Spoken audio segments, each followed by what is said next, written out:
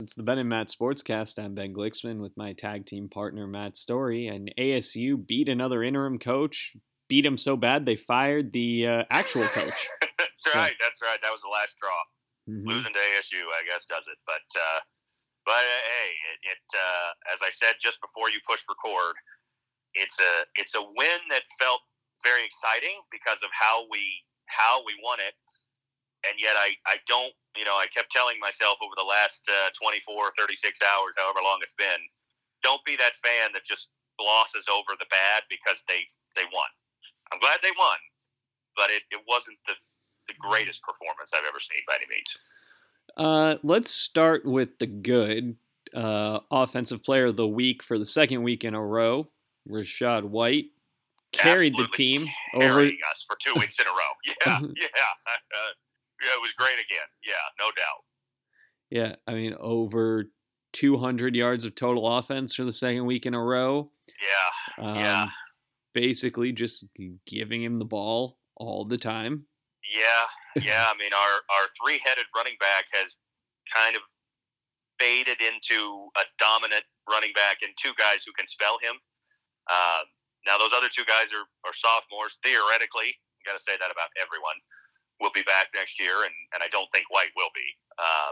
And so, you hope to see more of them. We kind of texted a little about Trainum, and Trainum's had a little bit of a disappointing season, I would say. Not bad, but certainly not great. But boy, White has really stepped up in these last two games. He's become the focal point on offense, and thank goodness, because there hasn't been much else good on offense, but he's carried us. Yeah. It's been really quite something to watch the regression of Jayden Daniels passer this year. And I think if we're going to talk negative about the offense, it starts there. Yeah, I mean, I hate to be, that guy who, let's talk about how bad Daniel, or spend too much time on the negative. But, man, I mean, it was really eye-opening as this game went along. You and I were texting a lot through the fourth quarter how unwilling they were to call pass plays. And I know it was raining, and I know Washington has a good defense, and those two things are important. I'm not saying they don't matter at all. But gosh dang, I mean, a game that we were down on the scoreboard for every offensive snap we took, right? Yeah. I mean, every single offensive snap, because we had the lead and we scored the pick six, going by 11. So literally every time we took an offensive snap, we were down. We called, 19 passes, 10 completions, less than 100 yards passing, and 2 to wide receivers. That's unbelievable. 2 completions to wide receivers for 8 yards. Well, and when you talk about, like we did last week, the receiving core, and that's supposed to be a strength, and I know that Andre Johnson and Johnny Wilson are out with injuries, but Bunkley Shelton, Badger, Pearsall, Nothing. Yeah. I mean, what's happened to Bunkley Shelton this year? We've kind of just taken for granted that okay, he's steady. Well, no catches for him. I don't recall him. I don't know what he had against USC. I don't recall many. He's kind of disappeared. I mean, I don't know. Is it Daniels? Is it coaching? Is it poor development of these receivers? Maybe it's a combination of all those things. I don't know. But, man, I mean, passing game has just become a weakness. Let's say this. I never expected at the start of the year that it would feel like to come back in a game that we'd have to work around our passing game. Basically call plays around a bad passing game to come back and win a game, which is what happened in that game on Saturday. Well, that drive, and Haller wrote the story about it, the drive to cut the lead from 10-3, 20 plays overwhelmingly on the ground, and the plays in the air went to White. So yeah, exactly. Yeah. I mean, a great drive. It was a fantastic drive. It was.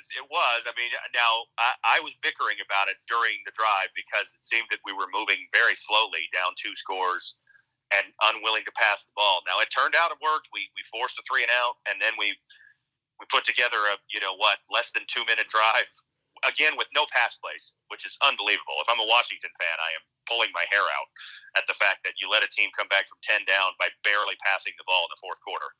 Well, at a certain point, didn't you expect them to just bring 9 in the box? They should have. And just say, okay, if you want to try to throw over the top, Daniels hasn't really been successful doing that all year. Right, right. Yeah, I mean, they did not take away the run game at all. So, I mean, I'm looking at the play-by-play. We get it starting with 14:43 on that 20-minute drive. So, very start of the fourth quarter, take 9 minutes off the clock, we score, and then the drive, we get it under 4 minutes, and it's a run, a quarterback run, which were both called quarterback runs, not quarterback scrambles, and then another run. Like, man, as a Washington fan, I would be dumbfounded at how that happens. And I will say this, after saying that Daniels has regressed as a passer, he still runs well. He's a good runner. And he's actually improved at that. He doesn't take big hits anymore, for the most part. Agreed.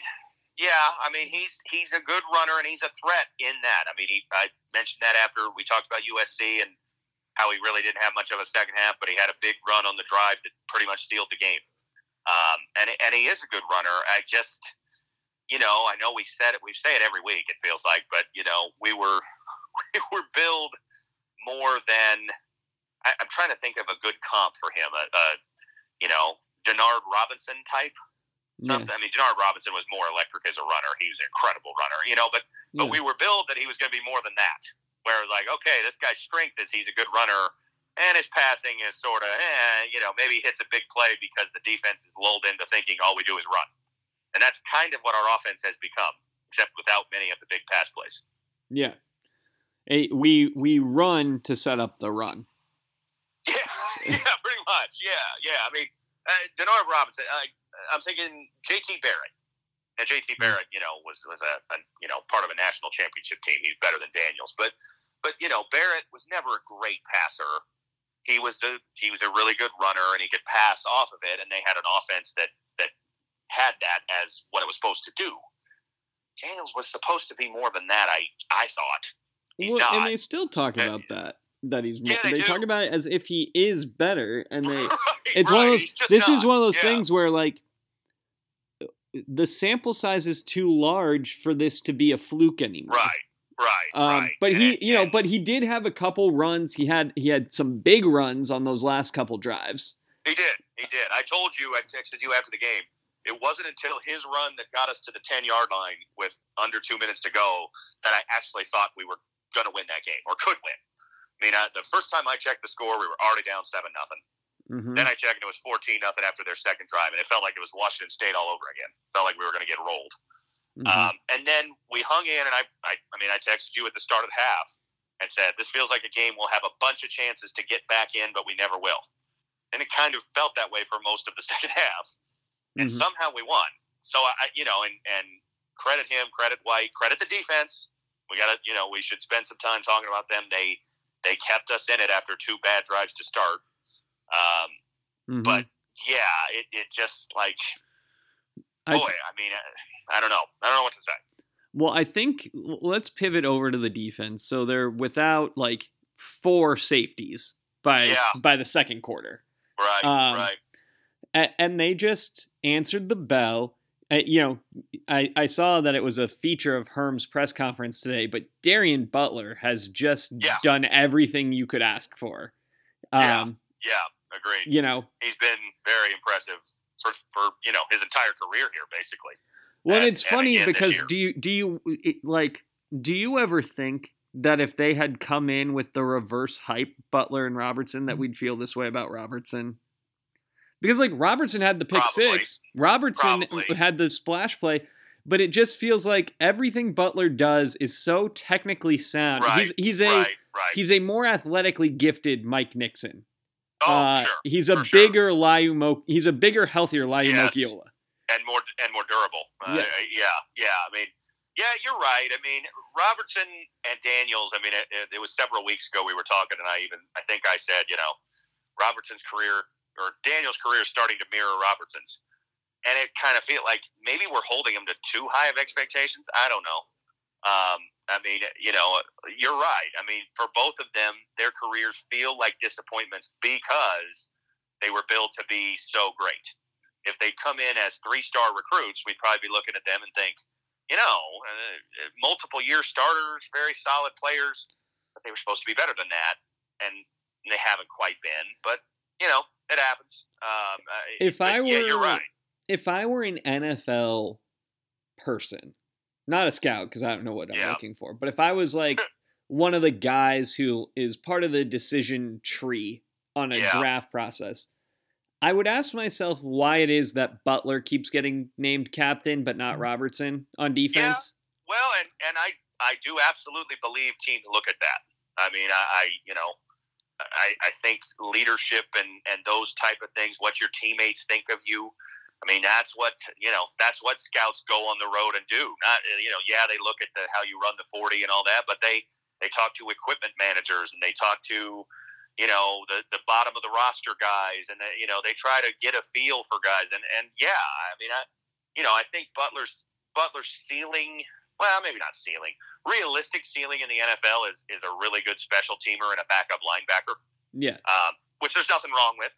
But and maybe he becomes one of those guys who is an overachieving starter. Where you're like, I can't believe it. His unrealistic ceiling is like Sean Lee, a guy who's just there all the time because he's just like you can't get him off the field because he's the only guy who knows where everyone's supposed to line up. Yeah, and then I would say that would be an unbelievably high end. I mean. But I think he has now progressed to the point where he could catch on somewhere, which I don't think you would have thought coming in. I would agree. Yeah, but I think he probably should come back. I think he probably should. Now, am I remembering right? He and Robertson are technically seniors, but they could come back for another year because of last year, right? Right. So they are both 4-year starters. Right. Okay. So, I mean, I guess the thing for Butler is,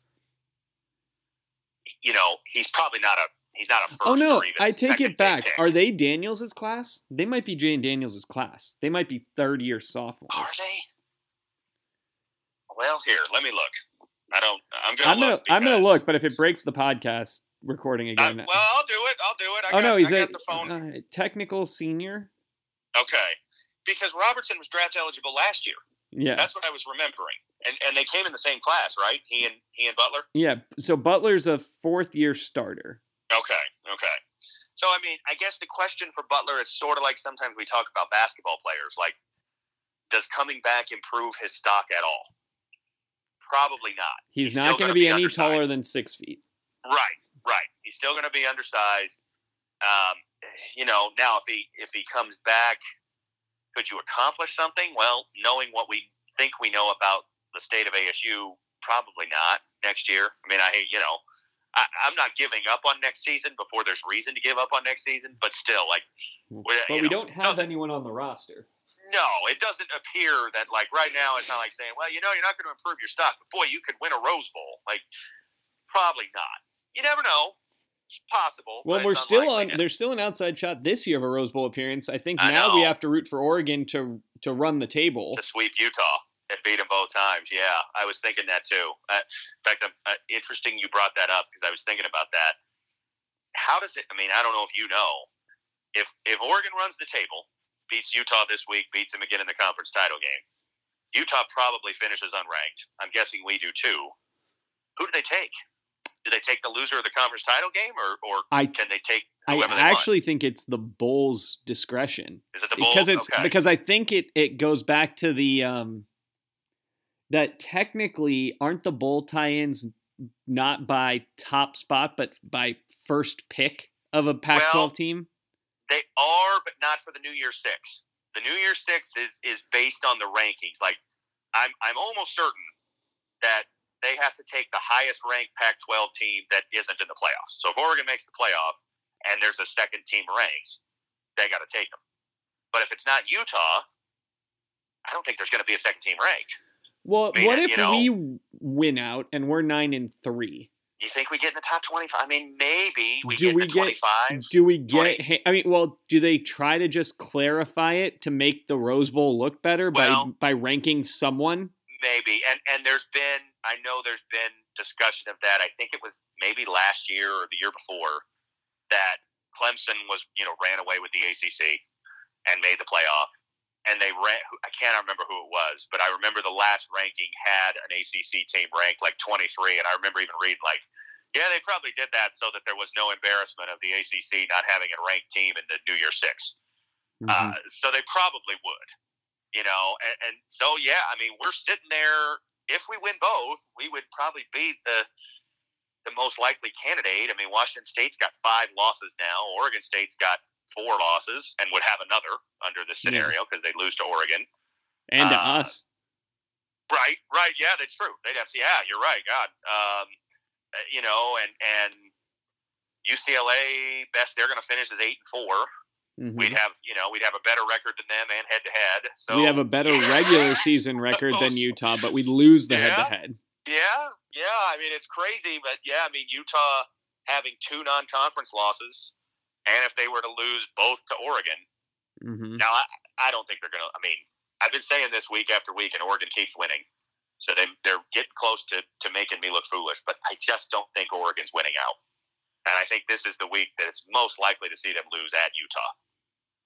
Yeah, but they've dodged several bullets that I thought were in front of them. They beat UCLA on the road, they beat Washington State, they beat Washington on the road. So it's like, well, maybe they are gonna. I still don't believe in them. I still don't think they're really a top 4 team in the country, but if they win out, they're going to the playoff. I mean, I think that's a given. Oh, yeah. Given where they're ranked right now. So. Well, and the quality of that Ohio State win. Yeah. I mean, I think the 4 teams, and they can't all win out, but the 4 teams that are top 4 right now are the only ones that I would say if they run the table the next 3 weeks, they're going. Mm-hmm. Now, I'll throw this in as we're talking playoff. Is Georgia in? If they beat Charleston Southern and Georgia Tech, which you'd think they would, are they in regardless? I think so, right? Yeah, I think you. I mean, if they go 12-0 and lose in the SEC title game, are they still not a top 4 team in the country? I think they are, based on the whole season.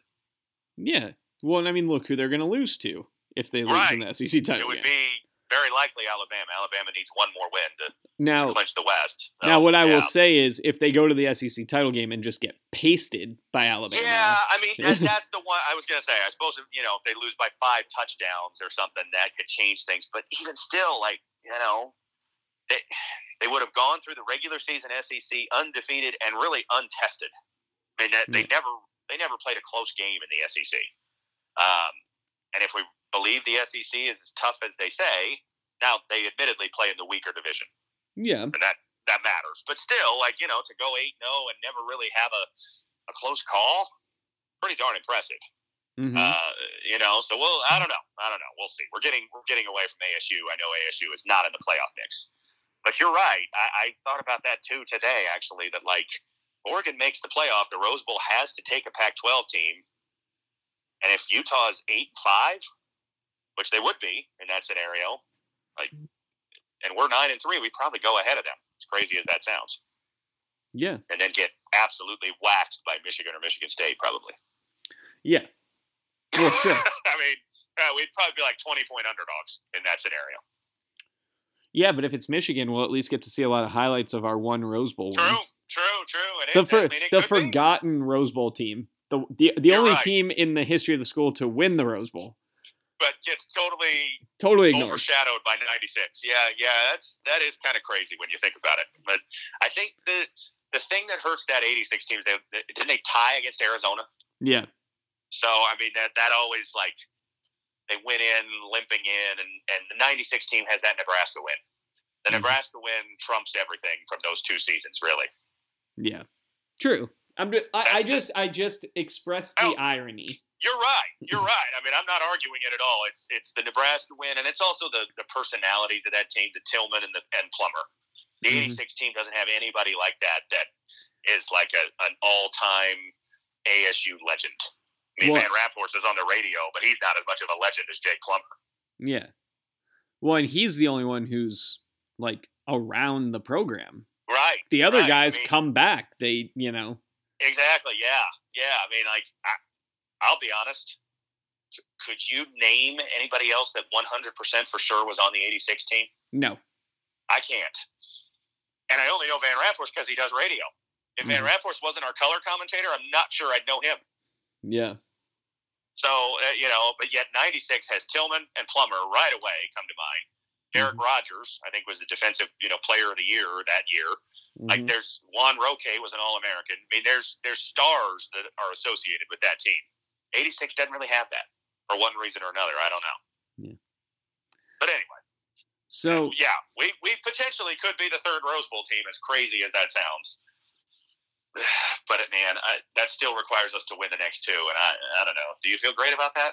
I don't. I don't. Arizona's playing better.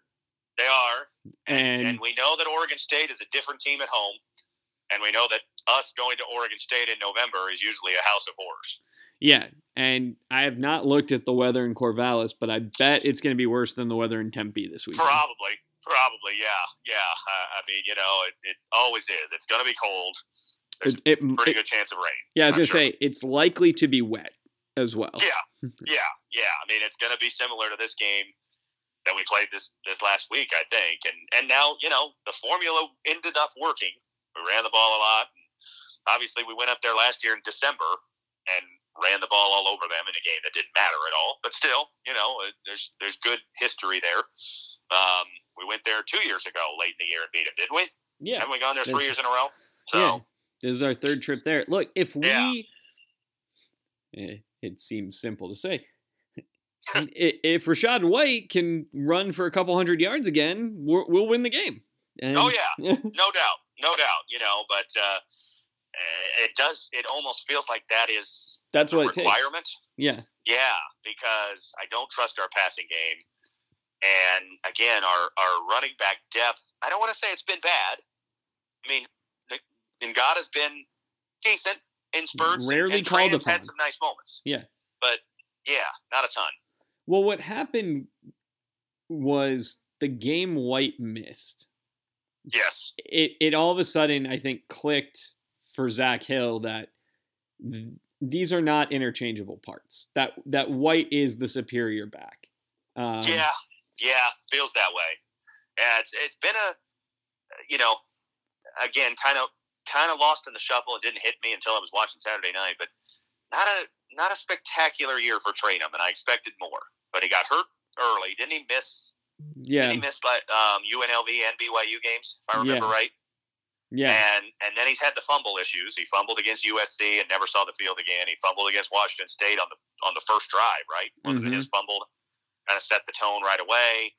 So it's just been like one of those years from Jump Street that like just hasn't gone well for him. Hopefully just one of those like, you get injured and you have a couple key mistakes and then next year he comes back strong.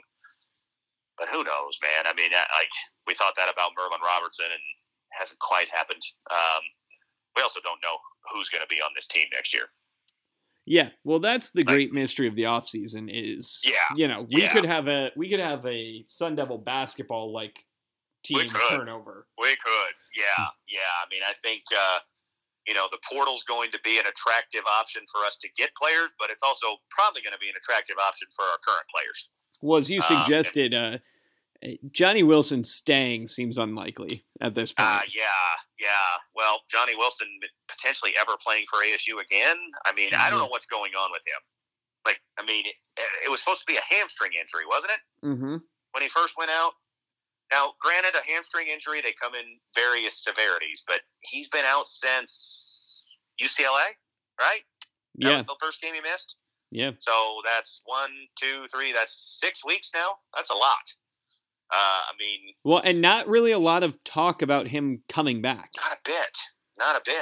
It's not like Chase Lucas watch, where... No. Yeah, he's just been forgotten, which is, I don't know. It might be a bow on just a kind of a disappointing career. I mean, given the hype.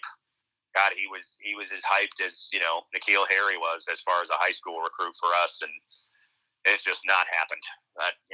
That's the way it goes sometimes. Maybe the way you sell him is, I don't know who his high school quarterback was, but Yeah, they bring that kid in as a potential That's a starter good next year. Yeah. I don't know. I mean, I've been texting with you, I know, about Bijan Robinson and whether he could transfer, and I think it certainly possibly could. And, anybody on our roster who has, big aspirations, if things go south and the coaching staff, gets canned or resigns or whatever, I mean, and that ability to go play right away, I mean, it's such a game changer. Transfers were always a thing. It's not a new thing, but I mean, normally with a guy like Trainum, you'd say, well, okay, does he really want to sit out a year? If he thinks he can play in the NFL, he wants to come back and have his last year here. Now that's not a factor at all. Yeah. Although you would think that between him and Nada, one or both would stay. I hope so. Because White's gone. So assuming right. Hill's back, you've got familiarity with the system. Right. And a clear path to starting. For sure. And we're not afraid to run the ball. I think much of that depends on the coaching staff and the decision that gets made. And I mean, we're kind of approaching, I know the season is still underway, but I thought of this, last week, like we gotta know pretty soon after the season what we're doing. And I think that starts with Crow and then down to Anderson. Like, if you're going to move on from Herm and Pierce and this staff, you got to pull the plug fast. You don't pull the plug in March. Yeah, because things are already moving.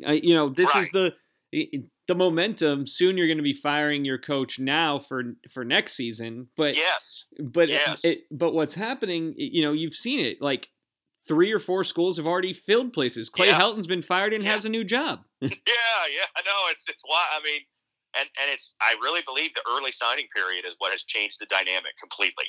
I think the early signing period was a good thought, but the unintended consequence is, if you're going to fire a coach at the end of the season, you think, well, I might as well do it in October.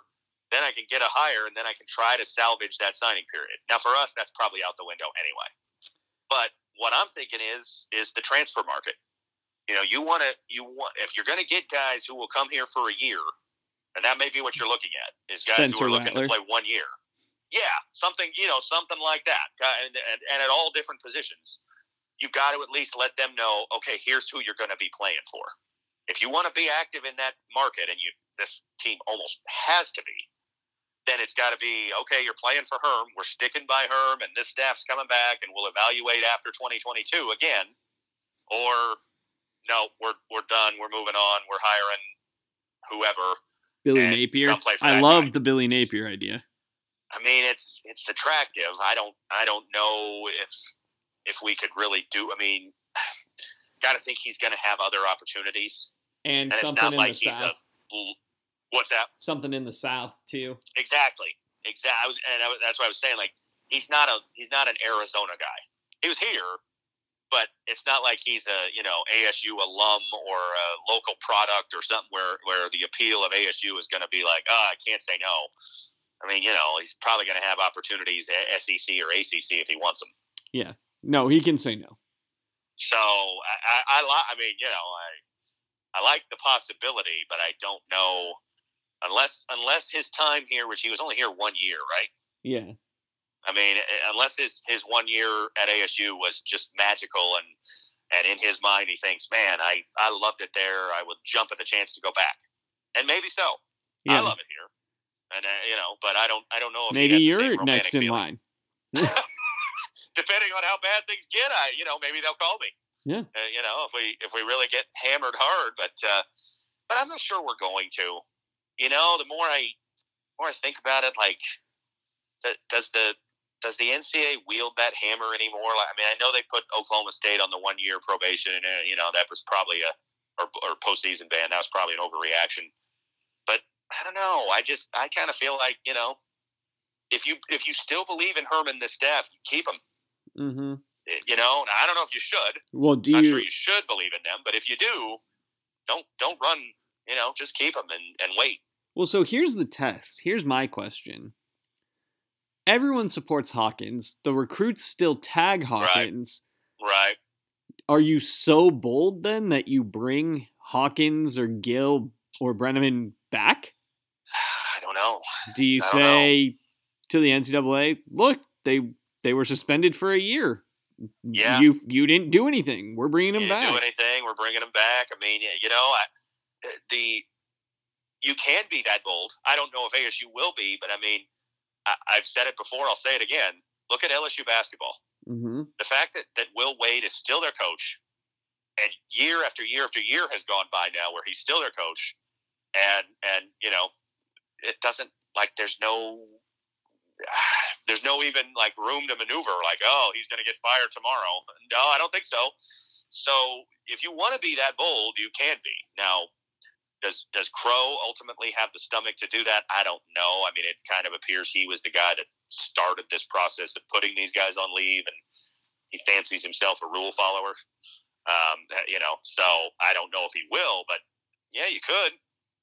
I'll tell you the weirdest thing is I'm a rule follower, but I also got offended when you said, like, Crow's a rule follower. It's like, well, come on, let's try to win some games.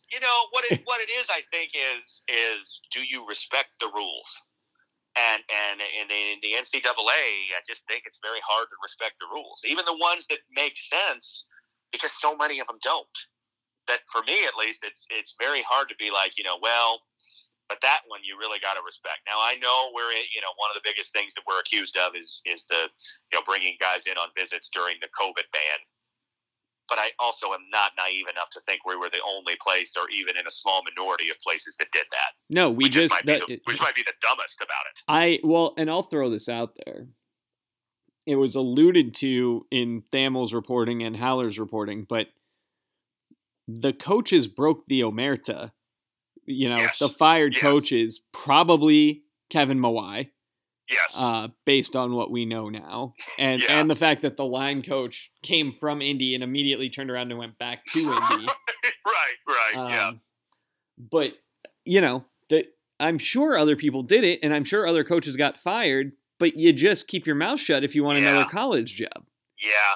I mean, I don't know. I mean, that's one of those things that maybe years from now we'll get more inside detail of why some of these coaches felt the need to speak out, because you're right. I mean, the general MO of a college coach is, you don't talk about where you were before. You don't give away their secrets. You don't accuse them of bad behavior. No, and if you're going to do anything, you do the Lane Kiffin, Nick Saban, like, it's teasing, it's tongue-in-cheek. Right. Everyone knows that Saban rebuilt his career. Right. Yeah, but you don't, I mean, it's very, very rare. I can't think of another example where a jettisoned coach or coaches have been the reason for a team getting in trouble. I mean, it's players or their families or something that they roll over and they say, hey, I was offered this, or I was given this, and then it leads to a snowball. I mean, I can't think of any. Now, sure, there are one or two in the history of NCAA investigations, but it doesn't happen often. So was it the Antonio Pierce that just rubbed these guys so much the wrong way that they just felt they had to speak up? That seems to be the working theory. Yeah, is that he was such a cancer that these guys felt they had to speak up, I guess, and maybe he is. I don't know. Well, at a minimum, it seems like a consensus has built around the idea that Herm handed this to Pierce. Yeah. And the culture around the team, the culture of the coaching staff, really has nothing to do with Herm. Right. I think you're right. And some of the guys who got pushed out, specifically Mawai, Hagan, I don't know, but Mawai came in because of Herm. His relationship was Herm. Right. And so maybe his frustration at, feeling stabbed in the back. Yeah. Maybe, or just forgotten, hey, I came here with, there was like the unspoken promise that I'm going to be an analyst, and when Dave Christensen retires, it's my job. That was, the feeling. It was never officially announced, but that's how it felt. And for that not to be, and was that because of Pierce? We're filling in gaps we don't know, but was that because Pierce said, we can't have this guy on staff? He doesn't do what we want, and so was that the impetus? Maybe so. Yeah, the one that's the big mystery to me is Hagan, because Hagan's an ASU guy. None of these other guys are ASU guys. No, I know, and he was, it was like, oh, he's, it's going to be great having this young guy on our staff, and he just kind of got, pushed out, left. I don't know what term to use, but just kind of like we moved on from him, and yeah, I don't know. I mean, Burko. Now, I guess Burko got a not an assistant, but he's working for the Cardinals, so maybe that was a step up to work in the NFL. But, he was a ASU, bleed maroon and gold and going to be a great addition. And then he wasn't here anymore. And it's like, there's a lot there that once you start hearing the reports of staff turmoil starts to make more sense as to like, what happened to these guys? Well, and I'll say also, we didn't really get into this, but this my way or the highway attitude almost seems confirmed by the Simoni firing. Yes. So what do you think of that? I mean, let's discuss that a little. What was your thought on that? So Jordan Simoni's doing the sideline work. He actually filled in for Van Rappenhorst for a game as the color guy. He goes on a podcast. I can't remember. Was it Brad Denny's podcast? I think it was Joe Healy's, ironically enough, because, of course, his dad is the play-by-play guy. But yeah, I think it was Joe Healy's podcast. So he goes on there and he rips the team and the coaching staff, but not inaccurately, and not, from what I gathered, not using expletives and vulgarities or anything that like you don't want your radio voice associated with that. No, it wasn't expletive. It wasn't personal. It was, I mean, he didn't go on there and say, Herm is a moron, and the fact you're trusting him. I mean, there was no racial undertone, which obviously our coaching staff lends itself to that. Could have been, but there was none of that. But I'll say this. I mean, he said, this was the quote that I read. These guys are these players don't know that they're being coached so poorly and they're being coached out of a championship. That's a pretty strong criticism of a coaching staff. It is. Maybe fair, but if you work for the team, and technically he does, and I don't know, like, it's all confusing. Like, is it IMG who pays them? Well, but ultimately it's the ASU broadcast. Well, and ASU, it's the ASU radio network, and ASU probably pays. I would think so. I mean, certainly they have decision-making authority. If they wanted Healy out, Healy's out. He's gone. Exactly. Yeah. And so, I know the reaction was kind of vitriolic about, I can't believe, Dan Bickley says, Herm Edwards needs to fix this. And Pete Thamel's using it as an example of things spiraling at Arizona State, which, like, I don't think this is an example of that myself. But, to it's me, a bad look. Like, it's a bad look, I guess. But I got to be honest, like, to me, it made, now maybe this is my history of working, for team PR. I've worked for ASU and I worked for the Cardinals. I mean, I venture to guess the Cardinals sideline guy is Paul Calvisi. Not a big fan of his, but that's neither here nor there. If he went on a podcast today and said the Cardinals are poorly yesterday were poorly coached, and the coaching staff didn't adjust, and these guys, you can't count on this staff to win when it matters, he wouldn't be the sideline guy next week or ever again. Yeah. Because the Cardinals wouldn't have it. So I'm like, I mean, I'm with you that it does sort of that my way or the highway thing. Yeah, well, look, and I agree with you. It is table stakes for the job that you are neutral or a homer, but your criticism, if it's criticism, needs to be in-game, specific, and short. And couched. Yeah. It's got, like he could, I mean, I'm not expecting him to go on that podcast and say, the team is just playing wonderfully after you get beat by Washington State. I mean, no. I mean, obviously if he's going to go on there, which maybe that's the problem, don't go on there. But if he's going to go on there, you've got to be somewhat honest. You can't be like, everything's perfect. Everything's going wonderful. I don't know what you're talking about. Bad performance. But, if you allude to the fact that the coaches are overmatched and can't get it done, well, Jordan Simoni gets trusted by this staff, or at least he did, not anymore. But I mean, the first game I worked this year, I had the headset on. He gets injury updates that he didn't share. I mean, because they trust he works for the team. So he'd get an injury update. Oh, this guy's got this injury, and all it would be is, well, he's got a back injury. He knew exactly what the injury was. He yelled it up, but they made the decision not to share that on air because the coaches didn't want him to. Mm-hmm. So when you then break that trust by saying these coaches are overmatched, I'm not surprised he got canned. Yeah, I guess my point was more it's just another, feather in the cap of people making that argument about the way this staff is run. I'm not, and I will go out on a limb and say that may be how all staffs are run. I mean, that was what I was going to say. Is you're right, and it looks bad right now, but I have to say, like, I started. I mean, I'm kind of changing the subject we're talking about, but not the overall. Like, I started reading this book about these four Big Ten programs. Ohio State was one of them in the 2012 season. And it was the first year Urban Meyer was there. And the guy talks to Urban Meyer, and Urban Meyer, criticize him if you want, deserves it, but he's a great college coach. One of the first quotes he had in that book was, I need people on my staff who will do what I want when I want it. They're not going to question me. We're all going to be pulling in the same direction. That's how a successful staff works. I mean, that was basically what he said. And I'm like, well, that's not really altogether different from what we're hearing levied at ASU right now.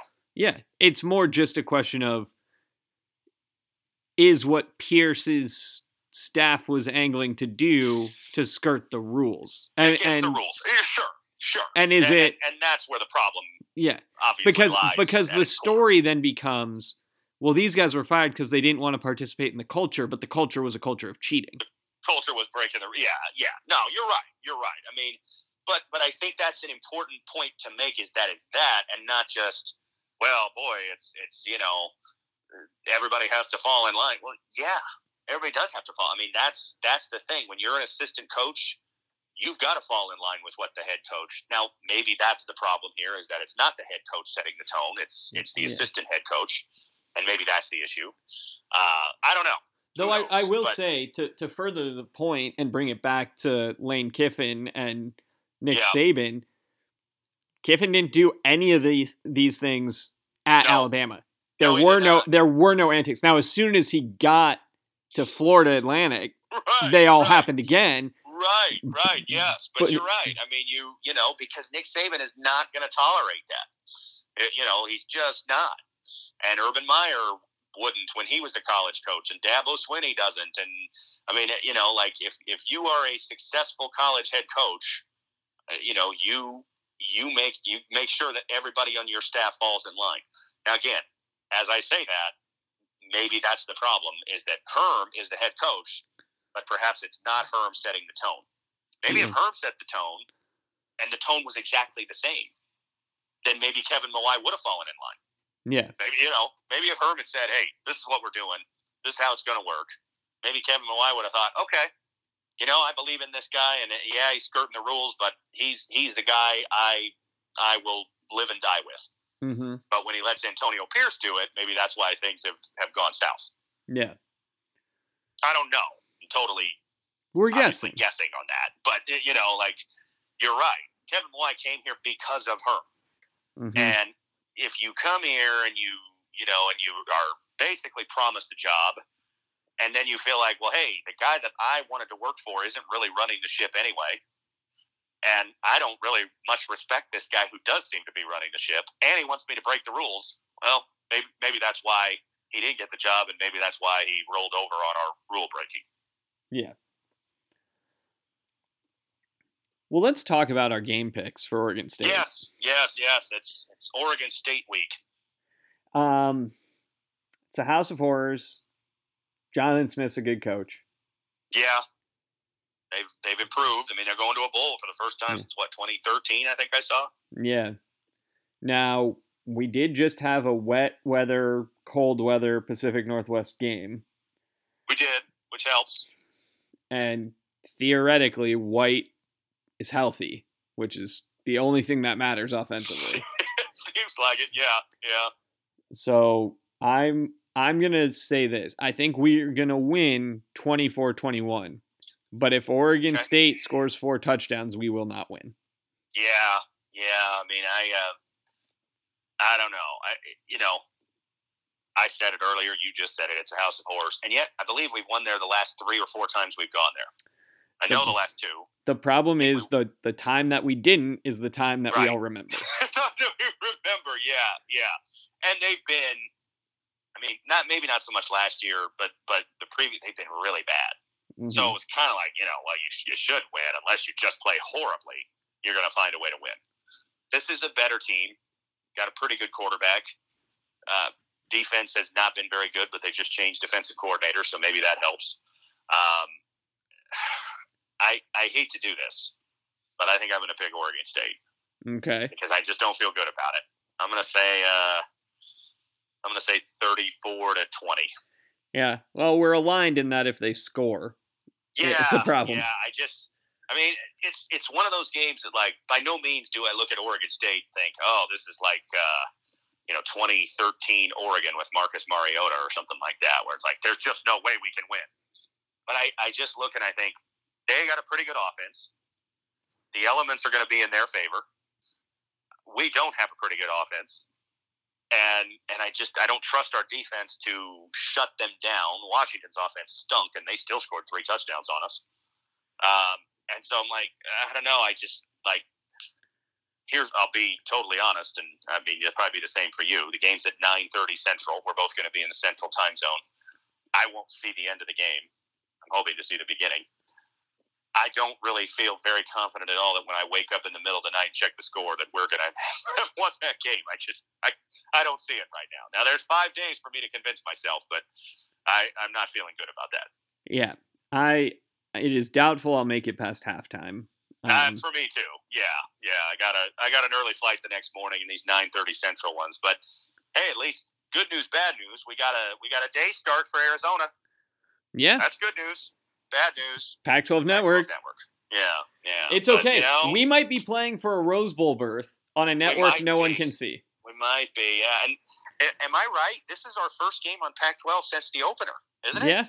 Yeah. We've been on national TV. I guess we should be thankful for that, but also it kind of stinks that the Arizona game, of all games, is not on TV for most people. But what are you going to do? Yeah. I mean, that's partly due to Arizona, I suppose. Mostly, I guess. Yeah. I mean, I'm sure ESPN and Fox aren't clamoring to put a 1-9, maybe 1-10 team by that time on, a national slot. Yeah. So we get an afternoon kick that no one will see. Yeah. I mean, the other alternative probably would have been, 8:30 our time, 7:30 Pacific on ESPN, buried at, so most people wouldn't have seen that either, I guess. So, all in all, let's just hope we win. But that's a week away. Agreed.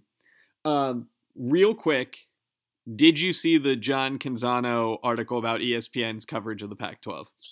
His column. I read the headline about 5 minutes before you called, so I have not read it yet.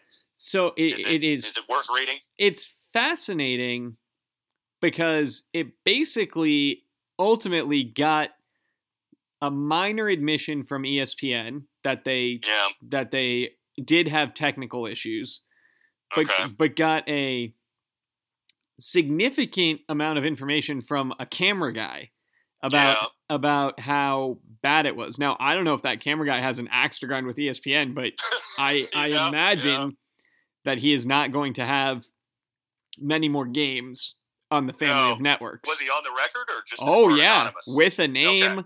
We have the name. Okay. He's a 30-year veteran camera guy. Talked about how they're cutting costs on their low budget games. Interesting. That they didn't have what they call a stage manager. They didn't get to do a set day where they got to go the day before and work out the kinks. Wow. That Disney's trying to skimp on these games because they don't think anybody cares about these games. Interesting. Well, I'll have to read it. Yeah, I read, I think it was Stuart Mandel had retweeted it, but I didn't, and he just kind of had like a sentence about it and said, something to that effect, that it was kind of eye-opening about the, and it's specifically about Pac-12 games, right? Oh, yeah. That's what they were getting at. Yeah. And the the editorial piece of this was, one, ESPN doesn't care about the Pac-12, but two, when Kliavkoff negotiates the next TV deal, that he needs to not just think about who gives us the most money, but who will give us the right kind of exposure. And I totally agree with that. Yeah. You know, if our primary deal becomes Fox and FS1, you know, for our marquee A1 and A2 games, right. You know, well, we want the marquee A game to be at, you know, 3:30. Yeah. And just I agree. I mean, well, and you know for a fact that ESPN is going to give the SEC first priority. Mm-hmm. And I'm not saying they're wrong on that. You know, I mean, I get it, but they are paying big money for exclusivity with the SEC starting in 2 or 3 years, I believe. And now SEC, you know, inventory is just going to increase with Texas and Oklahoma being added. And so, you know, they're going to get the marquee slots. And then I mean, they've got a chunk of the Big Ten too. Obviously, they share that with Fox, but you know, they get marquee Big Ten games all the time. That's going to continue to take priority. So, yeah, I mean, it's a tricky one because ESPN is such an agenda setter in college football, maybe more than any sport. But I do feel like we might be well advised to, you know, join Fox or go to, you know, get a part of a deal with CBS or NBC. If they want to add to Notre Dame or CBS wants to replace the SEC, like, you know, get yourself the right exposure, as you said, not just go to ESPN for whatever. Well, and there's a precedent here of WWE Network going to Peacock, put the Pac-12 network on Paramount, and then you get the CBS marquee game. Maybe you make a deal with them that they put, you know, half the weeks, the non-golf weeks or whatever, the post-golf weeks of the season, you get the afternoon and the night game. You get both time slots. And then you put Pac-12 Network on Paramount, so then people like you and me can get it regardless of our service provider. Right. No, I agree. I mean, it's a good point. Now, you would think on the surface that the group that's going to pay you the most would also give you the most exposure, but that may not necessarily be the case. And it's more important to raise the profile of the conference than just get a decent amount of change and then be the fourth conference in the pecking order behind and I'll say fourth because I still think we're ahead of the new Big 12. But you know, it's I mean, you could certainly see in a handful of years that it feels like it's the SEC, Big Ten, and then a big drop-off to everyone else. Yeah. Because the ACC has been pretty mediocre outside of Clemson, and Clemson obviously has come back to earth a little this year. The Pac-12 and Big 12, the Big 12 without Oklahoma doesn't really have much to speak of in recent years. Well, and it makes you wonder on the alliance front, because where you could make a move, the ACC's got basketball, and we've got basketball. And even if the teams aren't good, you know, who knows what the John Shire Duke team's going to look like. Right. But Duke, Arizona sells tickets. And UCLA, UNC sells tickets. Yeah. So maybe you lean into the alliance with CBS and you say, hey, look, you also run in spring and fall some marquee basketball games. True. Well, we'll guarantee you first pick of the alliance games. Yeah, that's true. I mean, that's a good thought, and does make sense. And I mean, gonna be interesting. I guess that's the overarching conclusion, because there's so much unknown. Is, you know, how does this all shake out? Where does it land? TV deals and stuff like that. But I'm gonna read that article because you know, sounds like it's pretty damning for ESPN, I guess. Yeah, he is funny, and you know, his writing. I'm always struggle with how to feel because it's so aggressive. Yes. But he does have a funny line about how it's not the, you know, spokesperson's fault that I keep calling them, all day Sunday and all day Monday trying to get answers to my questions about what's going on. Yeah. He's like, but this is what's happening and this is what I've uncovered. Gotcha. Yeah. He is aggressive is a good word for it. Yeah. Well, we'll be back at some undetermined time to talk about Oregon State and preview Arizona. Between the Oregon State game and the Arizona game. We don't know what day yet, but we'll figure that out. Yeah. But until next time, he's Matt. I'm Ben. It's the Ben Matt Sportscast.